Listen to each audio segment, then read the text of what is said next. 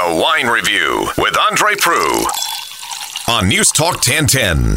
From Trius, their 2011 Red comes in at $22.95. The Trius Red has been considered by most to be a benchmark wine. Even in off vintages, it's still delicious. This wine is sandwiched between two vintages that are considered to be the best ever and has big shoes to fill, as 2010 may have been the best version of the Trius Red. How does it fare?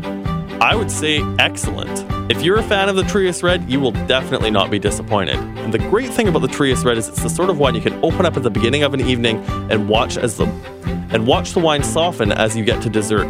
It'll pair really well with your stews or your beef dishes, but by the time you hit dessert, it'll go really well with any sort of dark chocolate. From Featherstone, their 2011 Canadian Oak Chardonnay comes in at $21.95. Now, you may not know this, but most barrels used in winemaking come from either France or from the United States, so it's great to see more Canadian wineries using Canadian oak successfully. This is a great balanced Chardonnay where the oak flavors are a little bit more present than many of the other Canadian Chardonnays at this price point. You get a lot of flavors of apple and pear with nice vanilla on the finish. This is a fantastic wine to pick up 2 bottles, drink one now, and hold on to the next one for a few months because it will benefit from a little bit more time in the cellar. For more details on today's featured wines, visit the blog section at newstalk1010.com.